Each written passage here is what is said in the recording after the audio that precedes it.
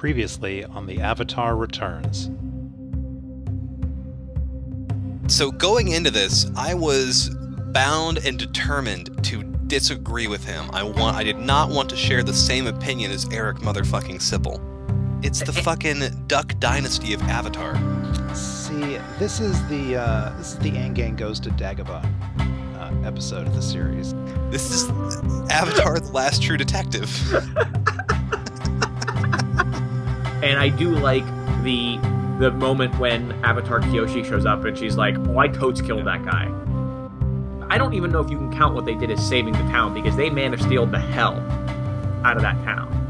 It's cool that Daredevil is part of the Avatar universe. I wasn't aware of that. This is just going to be a bunch of guys chucking rocks at each other, isn't it? I'm at least glad that I got to experience Swampy McConaughey.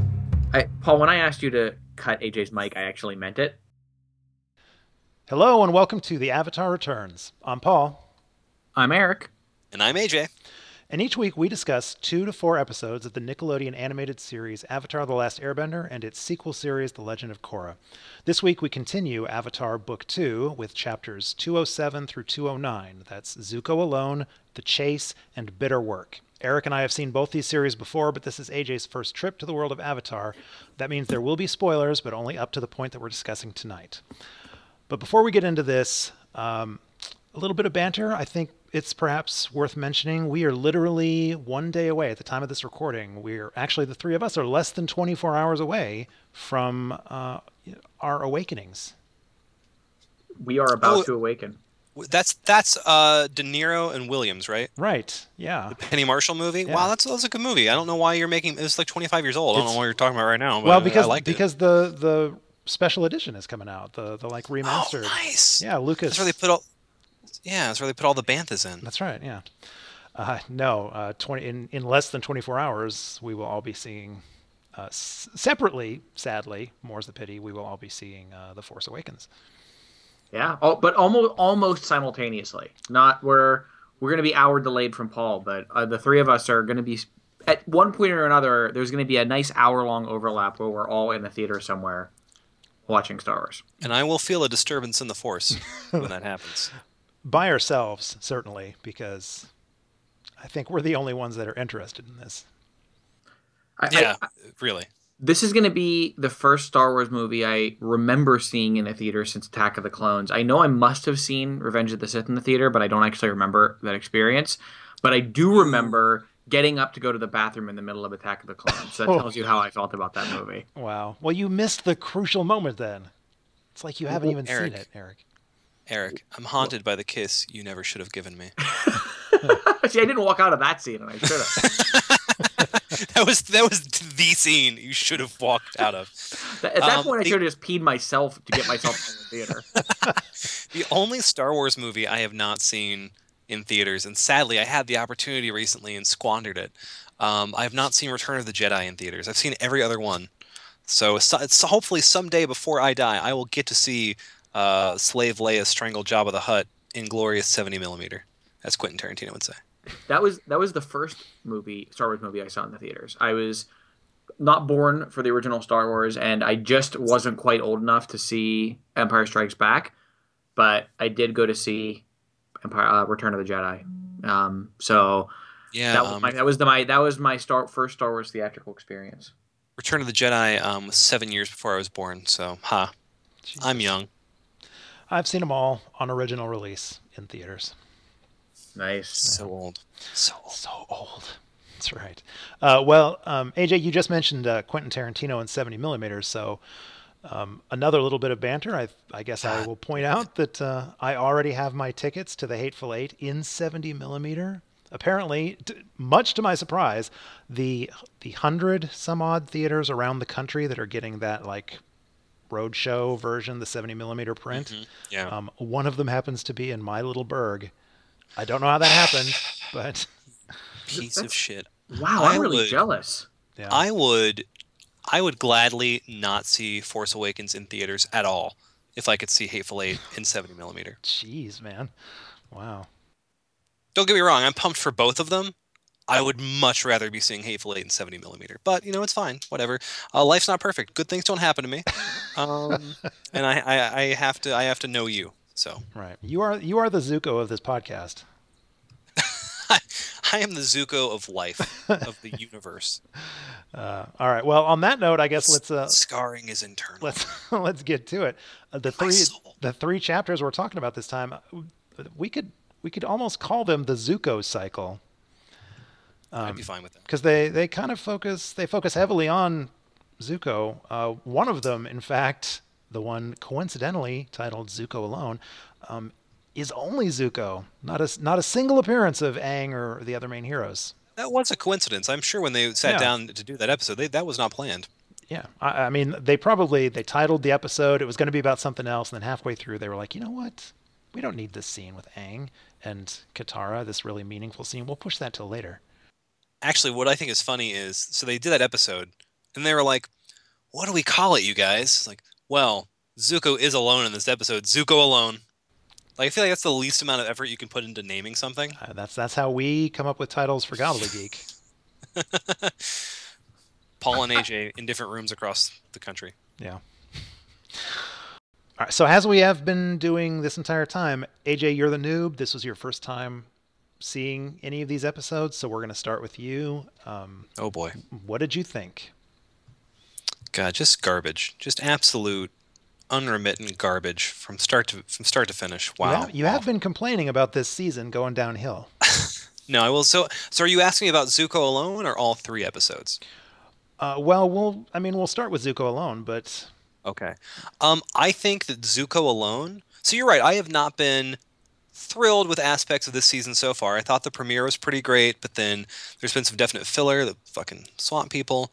Um, but all right, Zuko all right. alone, Zuko alone, I think is the strongest episode so far this season, and that's not in a way of like, well, the season hasn't been that great, so it's the best one by default.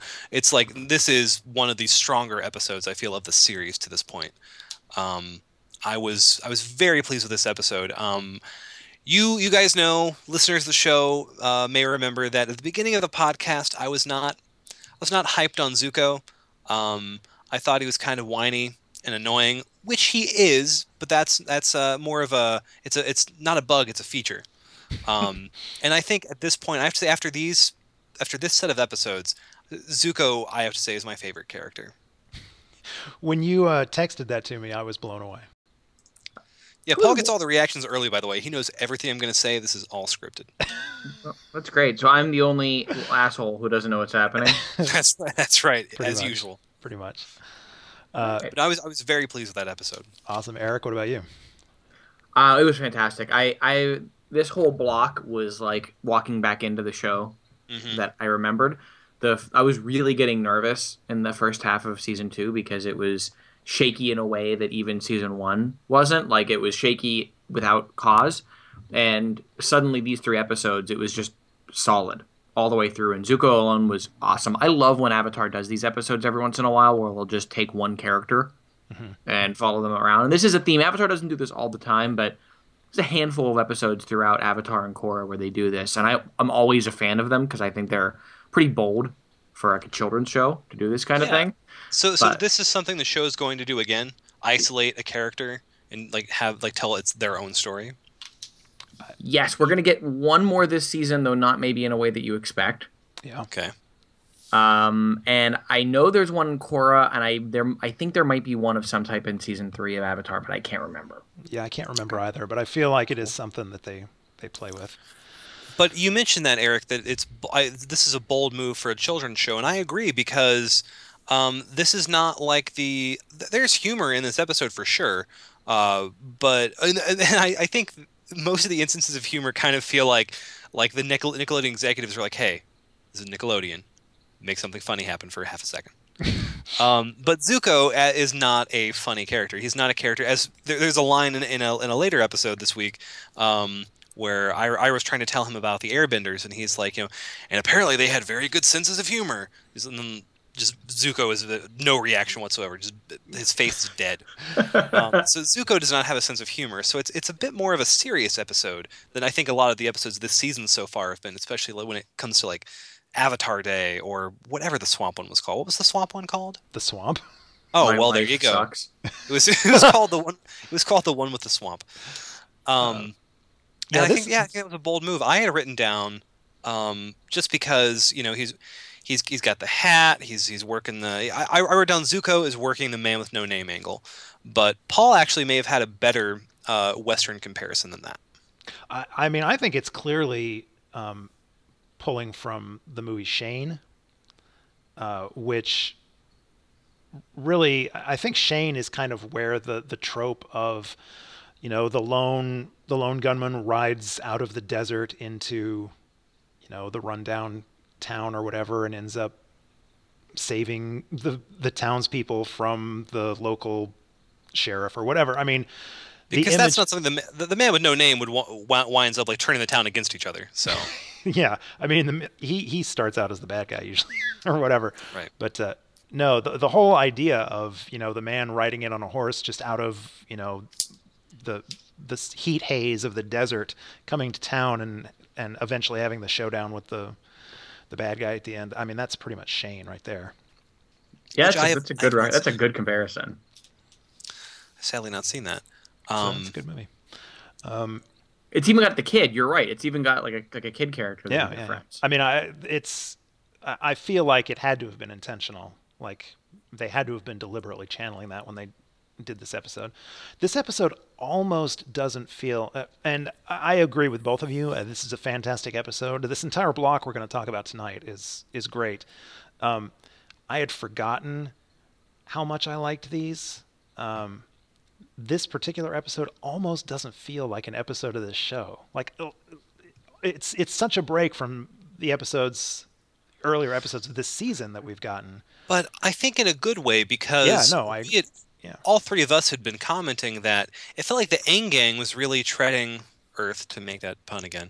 Um, and we were much more interested in the Zuko Iroh story, and now that Zuko has, at least as of this episode, abandoned Iroh, I feel like the show needed to do this to focus on Zuko because that was clearly the interesting story at this point, and it really feels like this, coupled with the next two episodes, really brings the entire season into focus for the first time. Yeah. Yeah, it really what's good is that Zuko had been the interesting character for the first half of the season, but because he was a side character, he wasn't getting a ton of screen time to really develop. Like we got him to that point where he left Iroh. This did that work in a nice concentrated burst to set up what we have happening in the next two episodes because we sat with him this entire time. It gives a lot of weight to the plot in the next two. So this is a smart move. And I don't want to talk too much about the next one yet, but it also, in my opinion, gave a good reset point for the Yang Gang, who I think also have a stronger run after this episode. So I feel like this was like a culmination point for what was going on with Zuko for the first half, and we seem to be really starting the next block of the season in earnest as a result. This is kind of a season premiere to me. Yeah, I wonder if the writers, I wonder if the season up to this point felt kind of directionless because the writers really wanted to focus on Zuko. Maybe. I It, mean, you both commented previously that Zuko was the one in multiple episodes. Zuko was the one that you guys were much more interested in, but the show was obviously still trying to focus on Aang. Because I feel like this is not the kind of show that could focus on Zuko every week. But it did feel like that's where the writers' interests were lying. I don't know anything about the behind the scenes on this show at all, but I mean, you might be right. You might be right that they wanted to focus more on Zuko, but had to do the wacky Aang Gang stuff. But I agree with Eric. Like the Aang Gang itself benefits from this focus on Zuko and Azula and all of that. It really, like I said, it feels like these set of episodes or this set of episodes really focuses the season in a way that it really needed. this also really benefits by finally giving some focus and some background to Azula. We get it all through Zuko's point of view as he flashes back, but it really and by doing that, it also gives some important weight to the state of the Fire Nation. We get an awful lot This that we is need in this episode. this is a pretty major episode, and it's weird because I mean, obviously, I must have. Clearly, I intentionally paired or set these three episodes together in one block for us to talk about. So I must have been paying attention at some point. But when it came time to revisit them, I had forgotten how much I loved these. Like I was surprised. I kind of was expecting these to be sort of filler episodes or whatever. Because I know some of the episodes that are coming up, um, there's good stuff coming up, and I don't know. I was expecting these to be, just episodes to get us there, and all three of these episodes actually I think are pretty fantastic. This block is a high point so far for me, I think.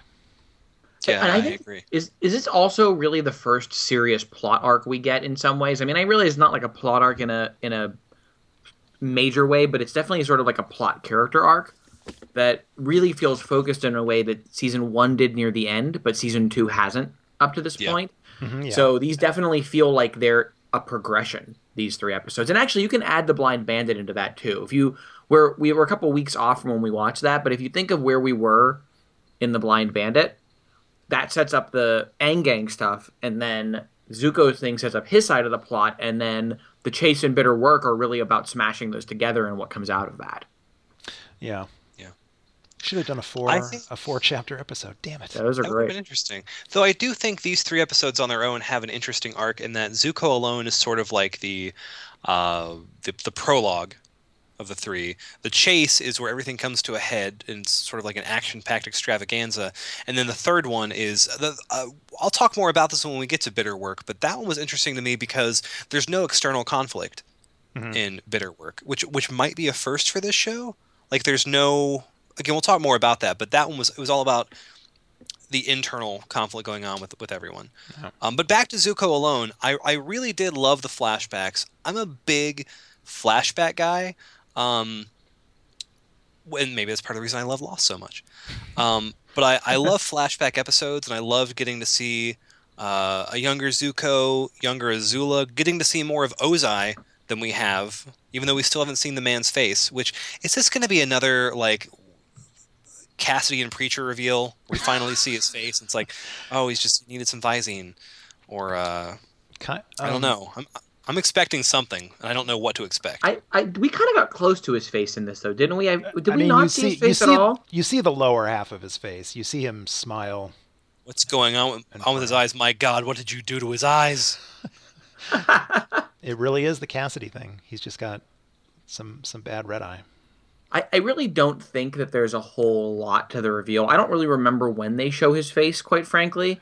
My guess is that they didn't want to lock down a character design yet, and that's really where it comes from. I'm gonna go ahead and spoil this because there's nothing to it.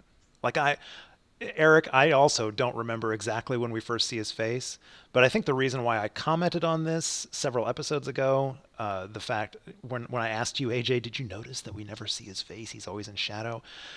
That was kind of me processing because I was like, there's nothing special. Why are they hiding his face?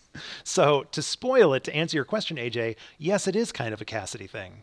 I for the life of me, I cannot figure out why they're being so cagey with showing. It must be what Eric said. They didn't want to lock down a character design yet. But Yeah. that does set up sort of an expectation as to exactly what this man's going to look like. But Yeah. it's good to know, though, going in.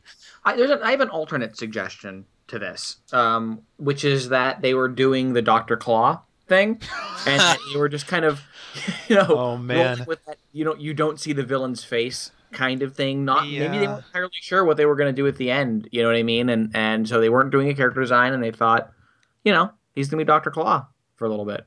Go gadget douchebag. There you go. If only he had Dr. Claw's voice, that would be perfect. So I have a question about how the timeline works here, though. Well, first, I love seeing Zuko's mom. I mean, this is the first time we've seen his mom. Yeah, this is ever, the right? introduction of Ursa, his mother. Ursa, right?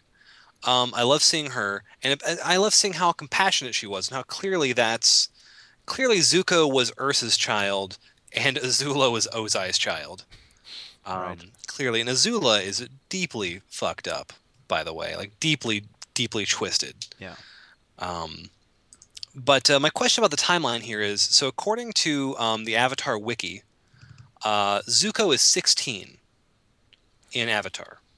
Yeah, I think that sounds right. So I want to know how this timeline works because it feels like there's between. So in the flashback, Iroh is his siege at Ba Sing Se fails, Right. during the flashback. I feel like from the present day, or no, from the siege at Ba Sing Se to present day, I feel like more time has passed than what this flashback says. And I feel like because Iroh has like he's not gray haired at all in the flashback. Um, I don't know. I feel that whenever shows do something like this, I mean, the worst example is season 2 of The Shield, the only bad episode of The Shield. They oh, everything, like the entire police station has only been around for like a year. It's terrible. Um, but but I don't know that the timeline. Whenever a show does something like this, there's always some sort of inconsistency, and that didn't feel quite right to me. It felt like more time has passed since like the siege of Ba Sing Se and since Lu Tin died, but I don't know, clearly not, and I'm Well, gonna have to I work feel through like it. those numbers are available. I don't know what they are, but I do feel like somewhere out there is a timeline that would tell us when the siege of Ba Sing Se happened. I mean, we know that he's laid siege to it for, what did they say, 600 days or something like that. Yeah. It was something ridiculous. Like he was sieging it for 2 years, but I don't know when the siege ended. Yeah, I don't know. The timeline. Well, let me back up then. Zuko has been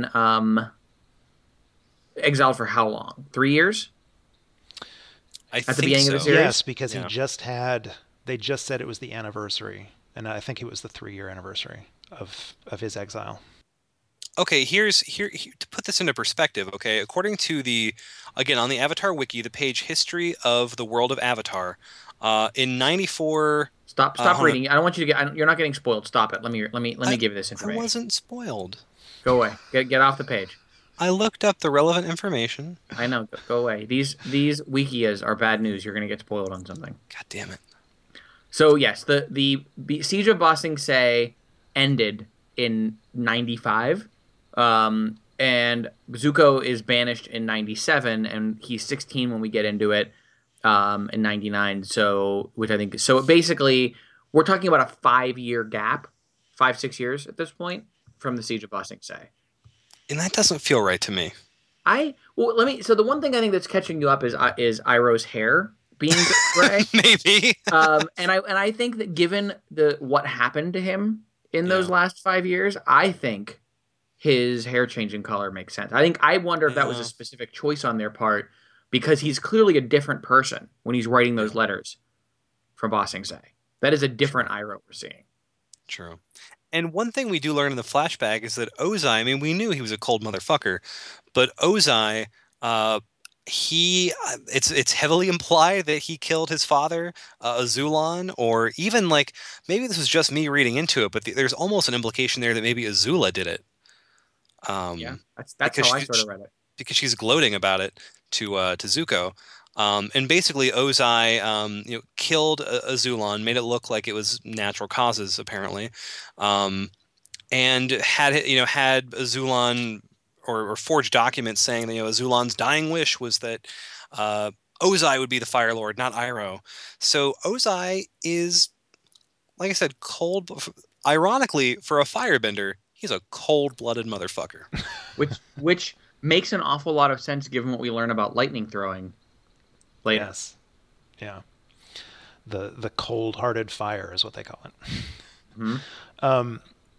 It's that Palpatine shit. Yeah. I will say that whether or not Thank you for humoring the fact that I said something. I'll cut it in editing. I'll say that we may or may not. It depends on time and how much investment you guys want to put into it or whatever. But we had discussed the possibility of perhaps doing a bonus episode where we talk about the comics, the tie-in comics. I'm absolutely up for that. Yeah, man.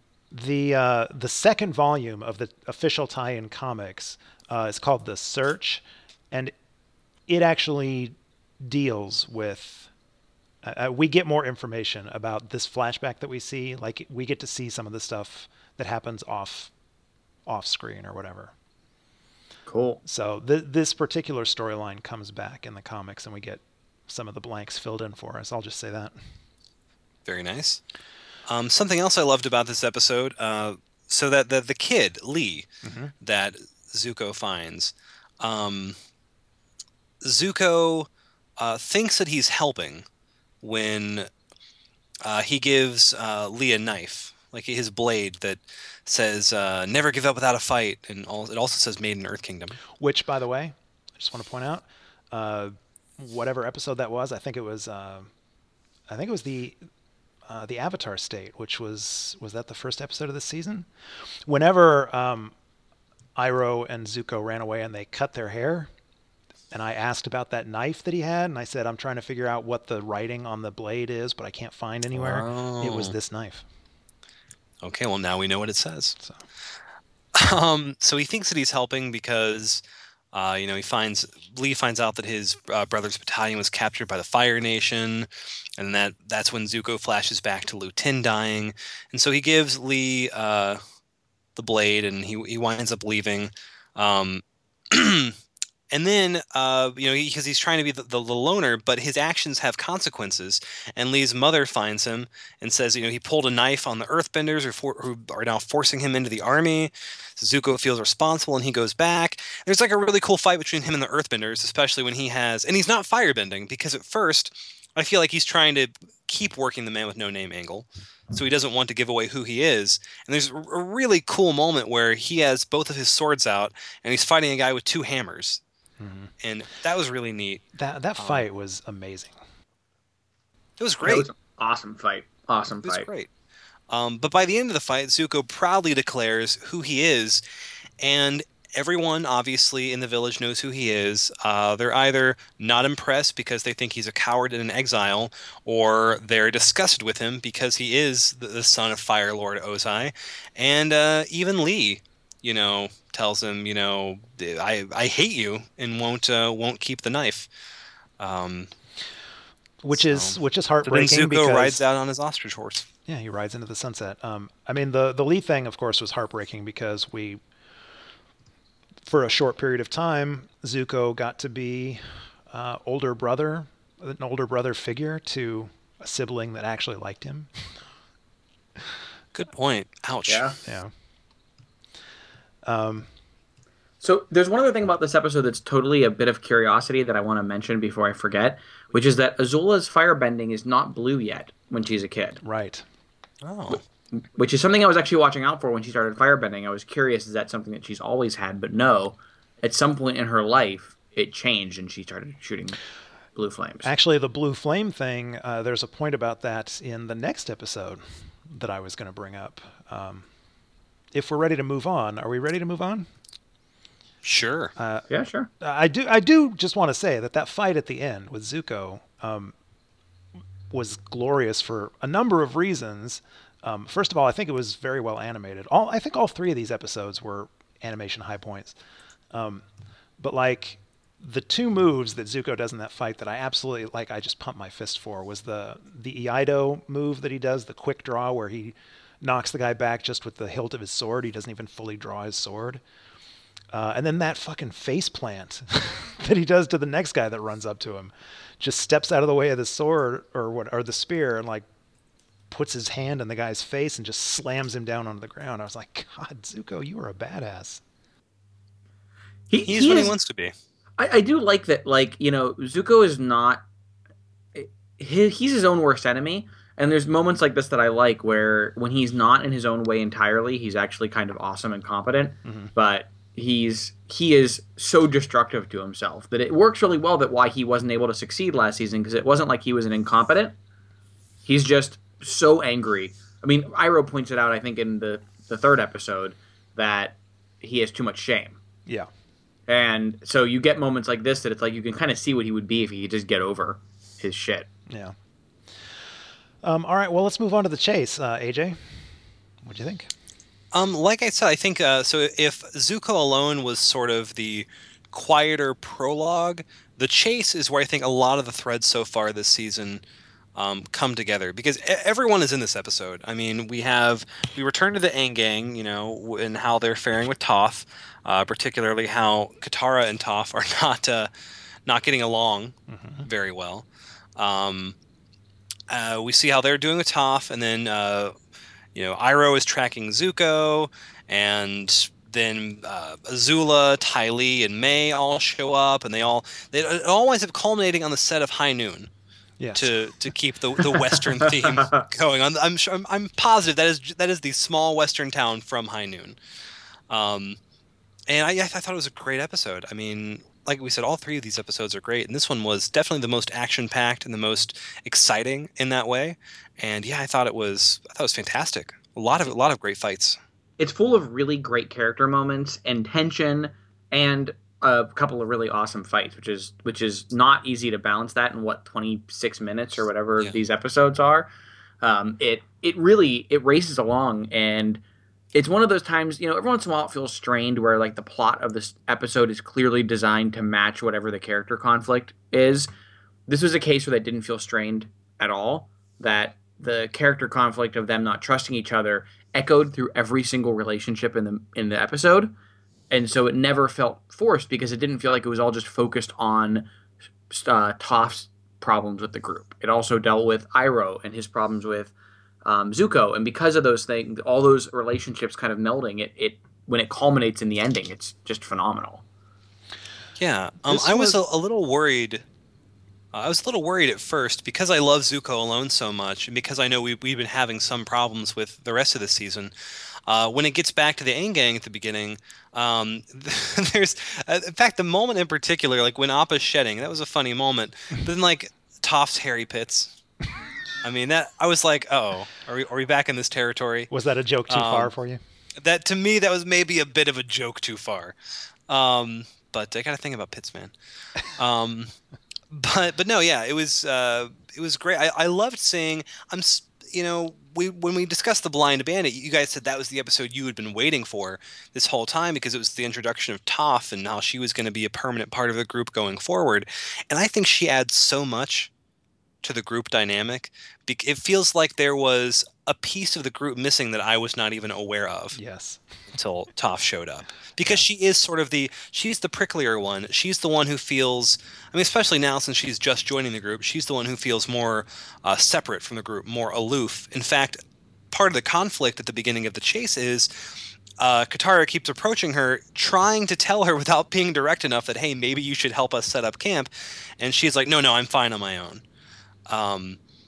And so I like that. That adds like a bit of just a pricklier dynamic to the group. It's not so loving and hugs and puppies. I've started in my notes for these episodes. I've started actually writing down little descriptions of the A plot and B plot to help me kind of follow as we discuss it. And this particular episode, this chapter, it was a little hard for me to break it into an A plot and a B plot since everything is so closely tied together. Basically, all I came up with was the A plot kind of deals with the tension in the group and the fact that they're being chased. They're being dogged by Azula and her team, and eventually tension breaks and the team kind of splits up for a brief time. And then the B plot, I was like, well, what is the B plot in this? I guess it's the showdown at the end, but that's not really a separate plot. But I guess this was an episode where it's all just kind of one story, maybe. Well, because so there's the group conflict with Toph and Katara blowing up at each other, and then eventually Toph, the tension comes to a head, and Toph just walks off from the group, and I thought that was really interesting that she winds up running into Iroh. Yes, it was fantastic. Who then not only does he have someone to talk with about his feelings for Zuko, but what he's saying about Zuko also parallels with Toph, because he's the whole thing about her being too young to be traveling alone. There's nothing wrong with letting the people who love you help you. He's trying to figure out who he is, and he ran away. Mm-hmm. And I did like how Toph's reaction is, so now you're following him. And to me, that sort of says maybe now she realizes that she can't just walk away. Someone has to be following her and tracking her as well. Yeah. As is often the case with Iroh, when he's not I mean, he's not really the comic relief, but he tries to be sort of the goofy uncle. But He has to be with fucking Zuko. right, right. Fucking Bergman over there. But it's so oh god, as is often the case with Iroh, his stuff is really the emotional center. Just with the loss of his son and the fact that he's kind of become the father figure for Zuko, even though Zuko tries to pretend he doesn't realize that's happening. I don't know. I love all of the emotional stuff that goes on with Iroh, and in this episode, it was just great to have him and Toph separate from everybody else and have this conversation where they're, they each help each other out. And when Toph says, by the way, your nephew, maybe you should tell him all the stuff that you just told me. I don't know. Not many people get to talk to Iroh and say something that has Iroh go, yeah, maybe, maybe you're right. Yeah, I really liked that. And also, while all of that's going on, Azula and her gang are tracking the Aang gang with the tank, which sadly not as cool No. as the standard Fire Nation tank, but still, I mean, it's kind of cool. But it comes with giant lizards. Hell yes. Let's talk about that for a second. I have a note that says, with a question mark and an exclamation point, their lizards can walk across water. So really, they are the Jesus lizards. Yes. Yeah. Well, that's why the tank is clearly just a lizard transport. Yeah. That is not meant to go to war on its own. It is just there to get the lizards from place to place. I love that. It's a lizard wagon. And they only want brown M&Ms in their dressing room. Yes. I just had an image of the inside of that being like Azula's tour bus. I want an entire side story about that. Absolutely. Wow. And a thing that I love about that plot is, so they figure out that she's able to track them so easily because it's springtime and Appa is shedding. So I mean, they have kind of a smart plan to collect all of Appa's sheddings, or whatever you call them, and and just lead her on the wrong trail.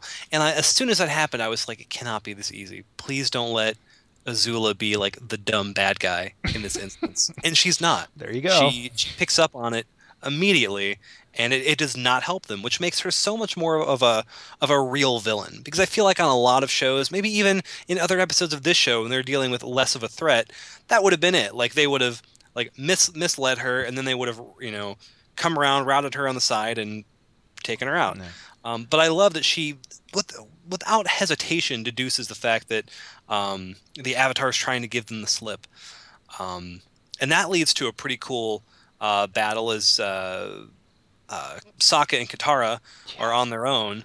There's like some, I think it's Ty Lee who has like the crouching tiger action, yeah, like in the trees, like bouncing back and forth between the trees, and then robbing Sokka of the use of 3/4 of his limbs. My favorite comic moment in this episode. That was fantastic. When she hits him in the head and that's it, and he's like, yeah, whatever, or whatever the heck he says, whatever, she like punches him in the head. Yeah. And like it does not numb his head. That's right. Floppy Sokka is the best. And I love the sound he made every time she'd kill his arm. He'd be like, oh. It was hilarious. I love that. But I mean, before he was turned into Ragdoll Sokka, he got a moment to be cool, competent, badass Sokka when he jumped in the way of May's darts and knocked him out with his club or whatever. I just love any example of these characters being competent. I know I harp on this like every time it happens, but I feel like so many other shows like this would have Sokka just be the comic relief or whatever. Like, he'd never be allowed. He couldn't be goofy and sort of stupid and laughable at one moment, and then also kind of be a badass and do stuff well. So anytime when these characters get to show that they are actually competent and able to pull off the stuff that we see, I love that. I come back to this a couple of times, but again and again it gets Xander actually is the Zeppo. Sokka only worries that he's the Zeppo. He's actually not as useless to the group as Ninki fears, and thus gives the impression and plays the fool for everyone, because that's, I think, like his comfortable zone is being the fool. Yeah. And so everyone sort of, you get people like Toph underestimating, which is another funny bit. And Yeah, she's like, 3-on-3 plus Sokka. Hey, I can but fight. and it's like a rare moment of Sokka speaking up, but a lot of times he does fall into the goofball role. Yeah. But he really is competent. He's right there, and that fight goes really bad if he's an idiot. If he's not able to fight, that fight is over in about 5 seconds. It was already over pretty fast, but he's got a warrior's wolf tail, guys. It's not a ponytail. Yes. It's a warrior's wolf tail. That was beautiful. That was a great moment. I love Katara's response to that. Well, it certainly tells the other warriors that you're fun and perky. Yes. I thought that was beautiful. There was some. I love all the bickering in this episode. Like, not only is it just kind of funny, but it also reminds us that for as competent as we get to see these characters be, and for as much the weight of the world is on their shoulders, these are still kids. So they do still get on each other's nerves, and they argue and fight like young people would. Katara in particular delivers a really sick burn in this episode. Like I thought it was like almost crossing a line. Yeah. My note after the quote was Jesus. About the stars. So she's talking to Toph, who again is blind, and says the stars sure are beautiful tonight. Too bad you can't see them. Oh my God, that was fucked up. Well, I know she called her Sugar Queen, but that was not. That was crossing the line. But while that fight is going on between Ty Lee, May, Sokka, and Katara, Aang winds up on the set, and Appa. That's right. That's when Aang winds up on the set of High Noon, and Azula shows up, and that's when she reveals to him that she's not Sokka's sister. She's Zuko's sister. And I love that Aang gets to find out that Azula calls him Zuzu. Zuzu, and he laughs. Yeah. I like that he laughs at that. Like he has no humor for her like impression of him with her hand over his face. Like that. That was beautiful. That was Aang perfect. is just like stone faced at that moment. But when she calls him Zuzu, he loses it. Yeah. And I think that so what's the significance to Azula's flames being blue? Have we learned that yet? I can't remember where I saw it, but we talked about this in a previous episode where I had finally looked it up somewhere to see if anybody claimed it might be in the art of the animated series. Maybe I was trying to figure out if anybody ever states why it's blue, and I think they said it was just to show that she is like a prodigy, like she's the next level of firebender, and it's also for like fights like this where it's Zuko and Azula fighting each other, so you can tell them apart. But the thing that I wanted to point out about her fire in this is that it's a subtle touch of like world building or whatever. It just adds a hint of reality to this animated series that when she creates her fire, it's blue, but like when she's shooting fire blasts at Aang, when he's like bouncing up the walls or whatever, it's blue as she fires it, but then when it hits the wall and kind of bursts into flames or whatever, it's regular fire. And then when she starts the fire, when she circles Aang with fire to keep him in the room, it's blue when she first lights it, and then it gradually turns into just regular orange flame. Interesting. So, I mean, I like that. Yeah, I think it's a nice touch that they did there. But for what it's worth, AJ, the way I always read Azula's Blue Flames is just that like many martial artists in movies who are just that much of a master have their own particular style or look or tricks to stuff. Azula is just such a prodigy of a firebender and such a next level firebender that's her unique thing. You know what I mean? For whatever reason, that's like the unique tick of her skill. It doesn't necessarily mean anything beyond that. It just kind of marks her as a serious badass the way anything in martial arts movies would when they get their own thing. And for the record, I like her blue fire much better than I like the Liz's blue flame in the Hellboy movies. I never liked the fact that her fire in the Hellboy movies was blue, but Azula, that's fine. I like it. That was an interesting tangent to go off on, but sure. I do what I can. I've been holding that for about 5 or 6 episodes. And so while that's happening, so Zuko shows up, and then Iroh has been tracking Zuko, and he shows up, and they sort of Zuko and Iroh team up with the Ant Gang against Azula's people, and then Azula strikes Iroh with her flame. And as much as I love this show, there's the moment after Iroh gets struck, um, Zuko gives a very stereotypical anime yell, like "Oh!" Oh, I liked it. That kind of that took me out of the show for half a second. I was like, is this Speed Racer? Wow. Wow.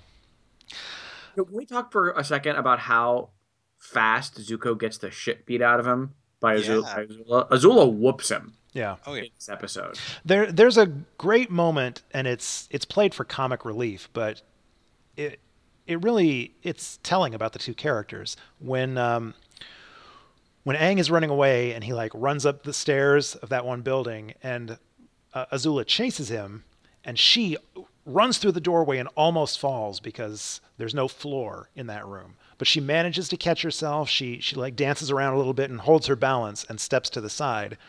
And then Zuko immediately runs in the room, and he just plummets, goes Right. headfirst down there. It's kind of meant to be funny, but that's telling about these two characters. Azula is the prodigy. She is really a force to be reckoned with. She is not a fool. She's not playing around. She is skilled and knows what she's doing. And Zuko is headstrong and rushes into shit. And let's remember that Zuko, he was toe to toe with a lot of like a lot of our bad guys last year. Like Zhao, and Zuko was there at the table in those fights. Yeah. And here's Azula, and Azula is on a completely different level from Zuko, which means that although a lot of the people we've seen, like this is what like a firebending master feels like, and I like that. I like that when Azula comes in, like the level of threat that she represents is just so much higher. Like the only person that I'm not afraid for when they're fighting with Azula is Iroh, because it's fucking Iroh, and I'm And not. even then, of course, he gets hit. Yeah. Yeah. I mean, it's a subtle bit of character work that, or maybe not so subtle, but I feel like it's a nice subtle character touch that Zuko.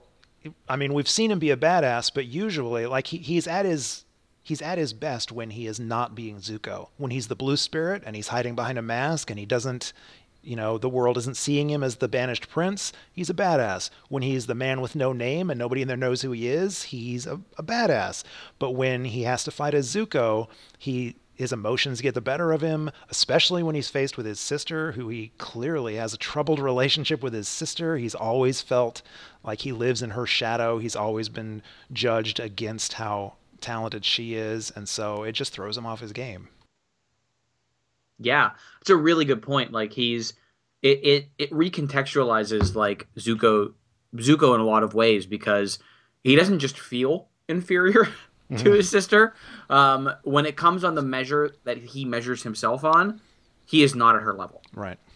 And he's not a worthless or weak person, and we've seen that. But as soon as he steps into the ring with his sister, he just cannot. He can't bring it. Yeah. And I agree. It says a lot about both what we've come to value in Zuko and what he values in himself, and what Azula represents about the parts of himself that he's afraid don't measure up.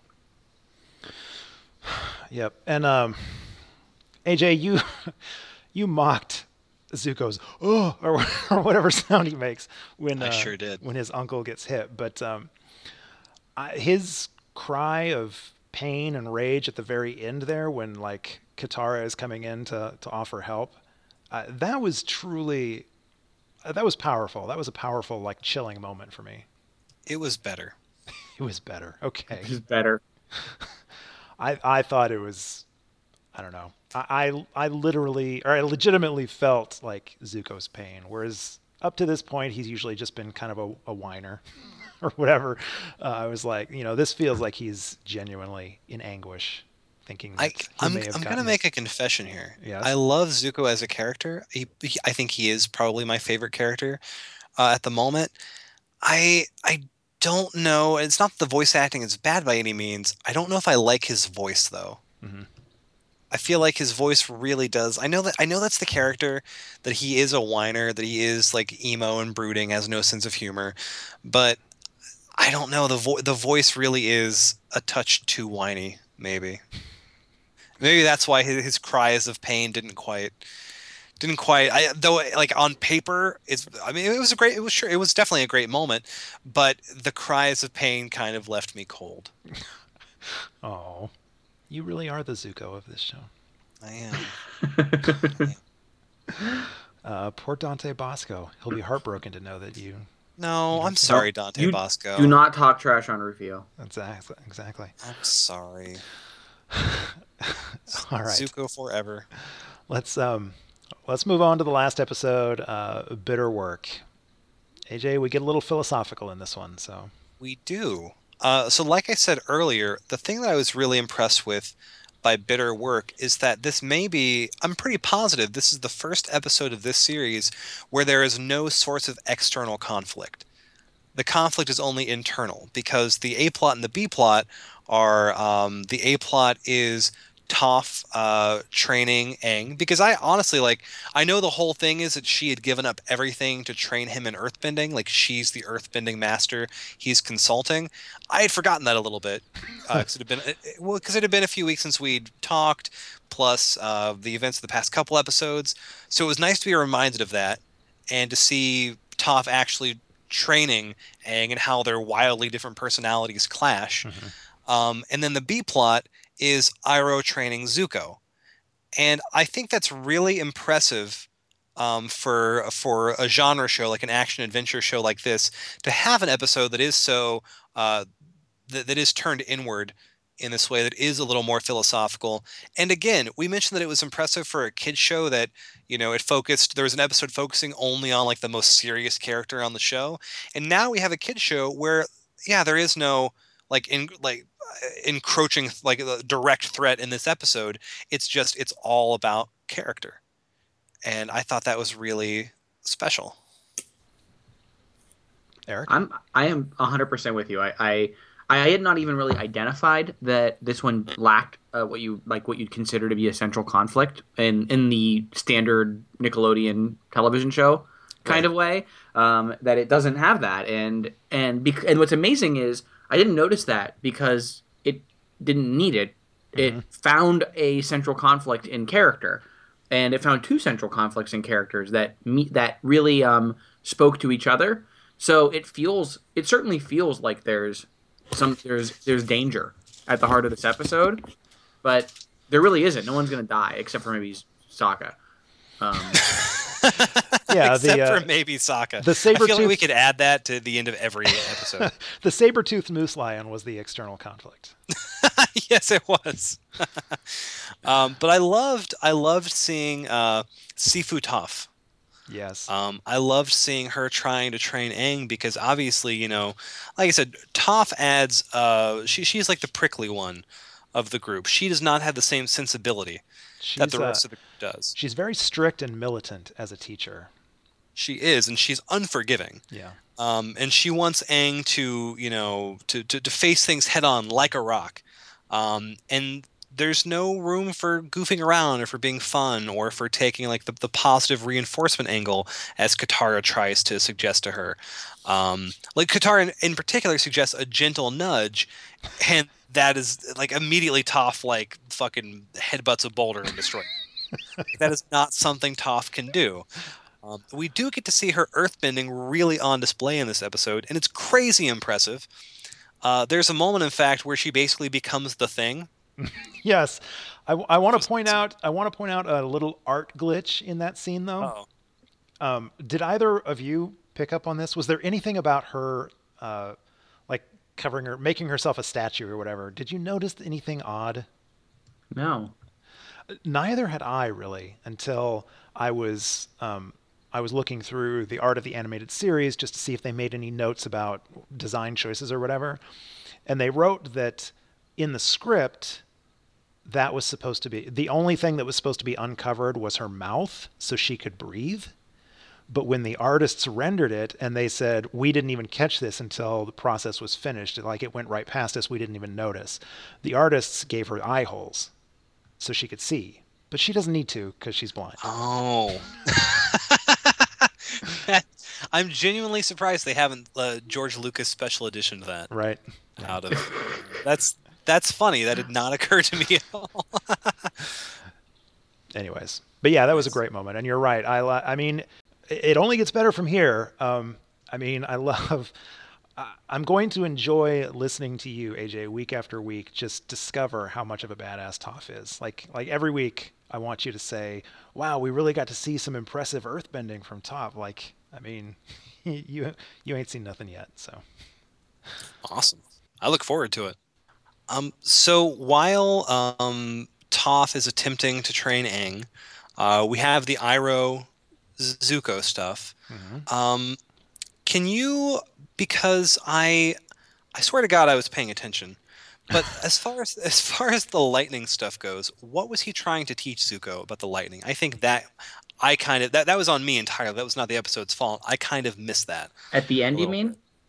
I don't know. Just what was he trying to explain to him about the lightning? Initially he was trying to teach him how to bend lightning, the way that Azula does and that he does, but Zuko just couldn't get it. Like he couldn't. He was teaching him how to. There's energy that surrounds us. He was basically giving him the Force speech. Right. There's energy around us and it binds us or whatever. But all Zuko could ever do, because he's in so much emotional turmoil, like his insides are just so stirred up, he could not separate the energy and then bring it back into balance to create lightning. All he could do was blow himself up. And so that's why Iroh eventually gives him the whole Zen speech about the nature of the four nations and the different bending styles and all that, and how I really loved that scene, by the way. that was fantastic. That is a beautiful, beautiful moment. And since Zuko is just not centered enough, he's not calm enough to create lightning safely, he decides to teach him how to redirect lightning, which we've seen Iroh do twice on the show without anyone ever really calling attention to it besides myself. But like, he's done it twice on the show and no one's ever said, commented on how amazing that is. So now Iroh explains that this is a thing that he has taught himself how to do by studying waterbenders. And he does say, you must not let the lightning pass through your heart or the damage could be deadly, which to me, and again, I don't know, sounds like foreshadowing. I'm not going to tell you how charred Zuko's heart gets. Okay. All right. I feel like it's already pretty charred, you guys. Do you remember the scene of how General Grievous is killed? Just think about that. Okay. I like it. I just have to keep mentioning Star Wars every few Zuko minutes. is the General Grievous of Avatar. That makes sense. Yeah. I'm blocking out that you've made that analogy. That was just All right, well, let's talk more about Zuko and Iroh, because that really was, I feel like almost that should be the A-plot. It was, Yeah. Now I'm on your guys' side, where I feel like that was more interesting than the rest of the episode, but I will say I love the Aang Toph stuff. I thought that was really great. Yes, but I'm so in love with what is going on between the two characters of Iroh and Zuko, and particularly, well, I mean, it's the parallel, it's the compare and contrast between how Aang's studies eventually wind up, because he eventually gets it, he figures out how to do it, he has a breakthrough, and like the end of his story is all of them laughing and having a good time because yay, Aang's an earthbender now. And Zuko's part of the story does not end that way. No, it ends with him yelling at God. Yes, it was a very Shakespearean moment, I think. I literally thought of like Shakespeare, The Tempest or whatever, with him on top of a mountain, raging at the storm, daring the skies to strike him down because finally he can fight back. Yeah. So I have a question, bringing up the Zuko Iroh possibly more interesting than the Aang stuff. Although I do agree this was the best Aang stuff of the season. But do you think the reason that the Iroh Zuko stuff at its core, the reason foundationally it tends to work better, is that it's the plot that has a character? I want to say an older character, but it's really because he's a more experienced person.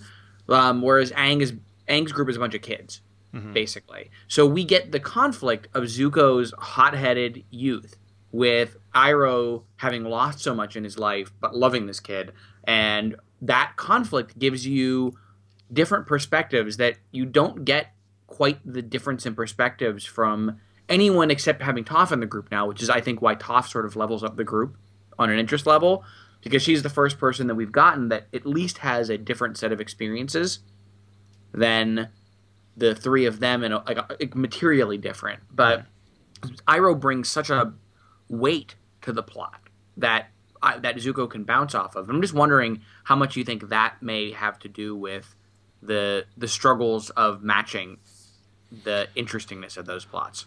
I hadn't thought of it that way before, but you might be onto something. I think you're right, and I also think that it might just be because, for the most part, Zuko and Iroh are just more emotionally complex, I think, at this point than the Aang Gang, which is not to say that the Aang Gang don't have, because obviously, I think we've discovered Aang is at his most interesting when he's, when he's faced with like the air temple that has been changed, and his people's culture has been erased, and things like, or when he's reminded of the fact that so much time has passed since he was a kid. I mean, he's still a kid, but you know what I mean. So I think part of it might just be that Zuko and Iroh have more. It sounds bad, but they have more going on upstairs in that way, and I think that's more dramatically interesting. And again, I'm really feeling the Aang Gang stuff now, though. Remove now from like Sokka Holmes and all that stuff. Like and again, it's okay that they're goofy. It's okay that they're wacky. They're kids. This is a kids show. That's fine. But I feel like this is the first time this season where they have really had a purpose and a direction. Well, I will say I feel like this trend continue, or this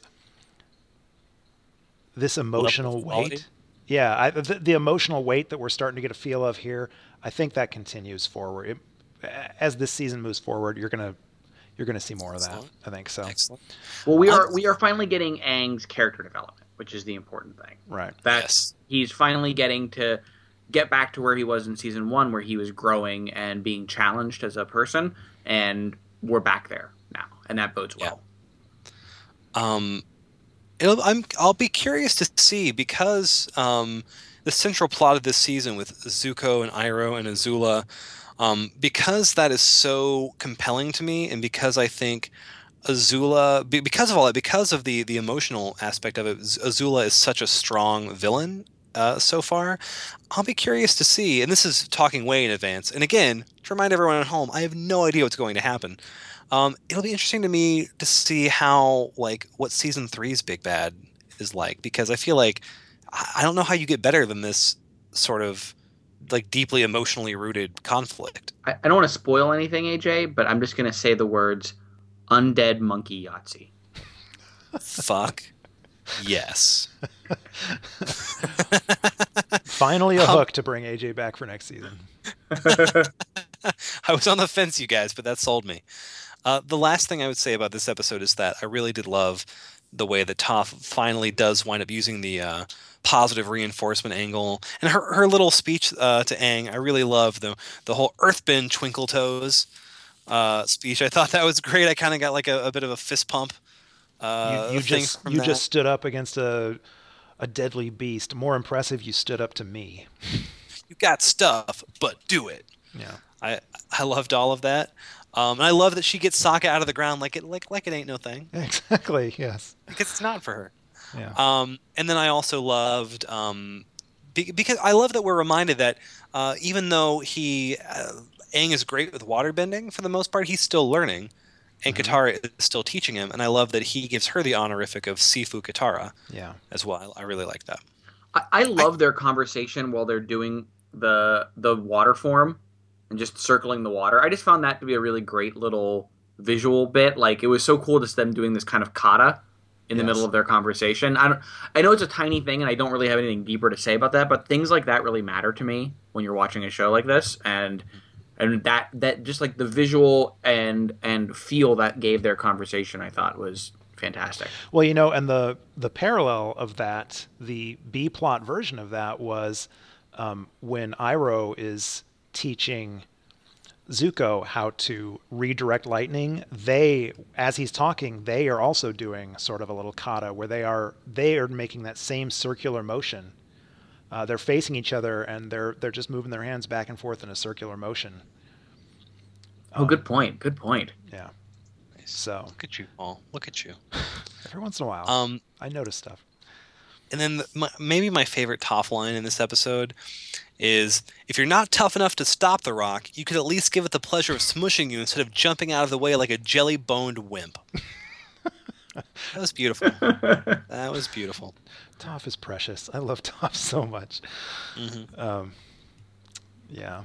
So we didn't really talk very much because it wasn't that important an element of the episode. But the comic relief, again, is Sokka. You're awfully cute, but unfortunately for you, you're made of meat. You're made of meat. You are one lucky little meat creature. Uh-huh. Foo-foo cuddly poop. Yep, foo-foo cuddly poops. Oh, it's Loved adorable. It's adorable. I really loved these 3 episodes, you guys. I was worried. I was worried with this season so far, but wow, we're almost at the halfway point of the season, and this was such a strong set of episodes. I'm fully back in. Awesome. I'm glad. Me too. I was wondering, because I know I love season 3. Like, I know for a fact that season 3 is full of amazing stuff. But I was getting to the point where I was like, maybe season 2 just wasn't that good, and it just happened that I didn't remember it at all because season 3 is so awesome. But now this is getting me back. I think the back half of the season is gonna pick up for us. I feel like this is signaling the change to the character arcs that I remember from this season, and I'm pretty excited about that. Awesome. Excellent. So, well, that was good. We had a good time with those. Definitely. Yeah. And it's so good for AJ that he managed to make it out of an episode block without having a weird name that we were going to make him spell on the air. That's Aww. right. Thanks, guys. How would you spell foo-foo cuddly poops? Okay. Bear with me, you guys. All right. I'm going to start with a G. Oh, okay. And I'd like to buy a vowel. P-H-U. No. Little bunny foo-foo. Yeah. I like it. All right. So thanks, everybody, for joining us. As always, you can find links to this and all of our past episodes on the website. That's theavatarreturns.com, and links will also be posted on our parent show's site, gobbledygeekpodcast.com, or just subscribe to the show on iTunes. Every episode will be hand-delivered to you personally by our flying email lemur. Feed the lemur by dropping us an email at tarpodcast@gmail.com. And, of course, you can always find us on social media. Like us on Facebook for all of our updates, or follow us on Twitter. The show is twitter.com/tarpodcast. And on Twitter, I am at Haunt1013. Eric is at Salon. That's Saaalon. And AJ is at UnpluggedCrazy. Next week is not really next week because 'tis the season. It's the holidays. So we're going to take some time off, a month. It will be a month before we come back here, gentlemen. Wow. What will we do? How will we survive? We're going to see Force Awakens like at least 8 times. Okay, you're right. I demand, Paul, that you come up with a quiz about what happened previously on the show and give it to AJ. Okay. Oh, you should actually do that. I'm going to be terrible, but you should actually do that. Oh, damn. All right. I didn't realize I was getting homework out of this, but okay. I'll come up with something. Your homework is to give me homework. Okay, great. Great. Well, when we do come back, a month from now, we will be discussing chapters 210 through 212. That's the library, the desert, and the Serpent's Pass. Until then, remember, I must find the Avatar to restore my honor. It's okay, you can laugh. It's funny. My hands were steady, my eyes were clear and bright.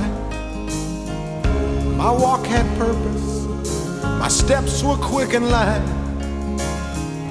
And I held firm to what I felt was right. like a rock, like a rock. I was strong as I could be, like a rock. Nothing ever got to me, like a rock. I was something to see, like a rock.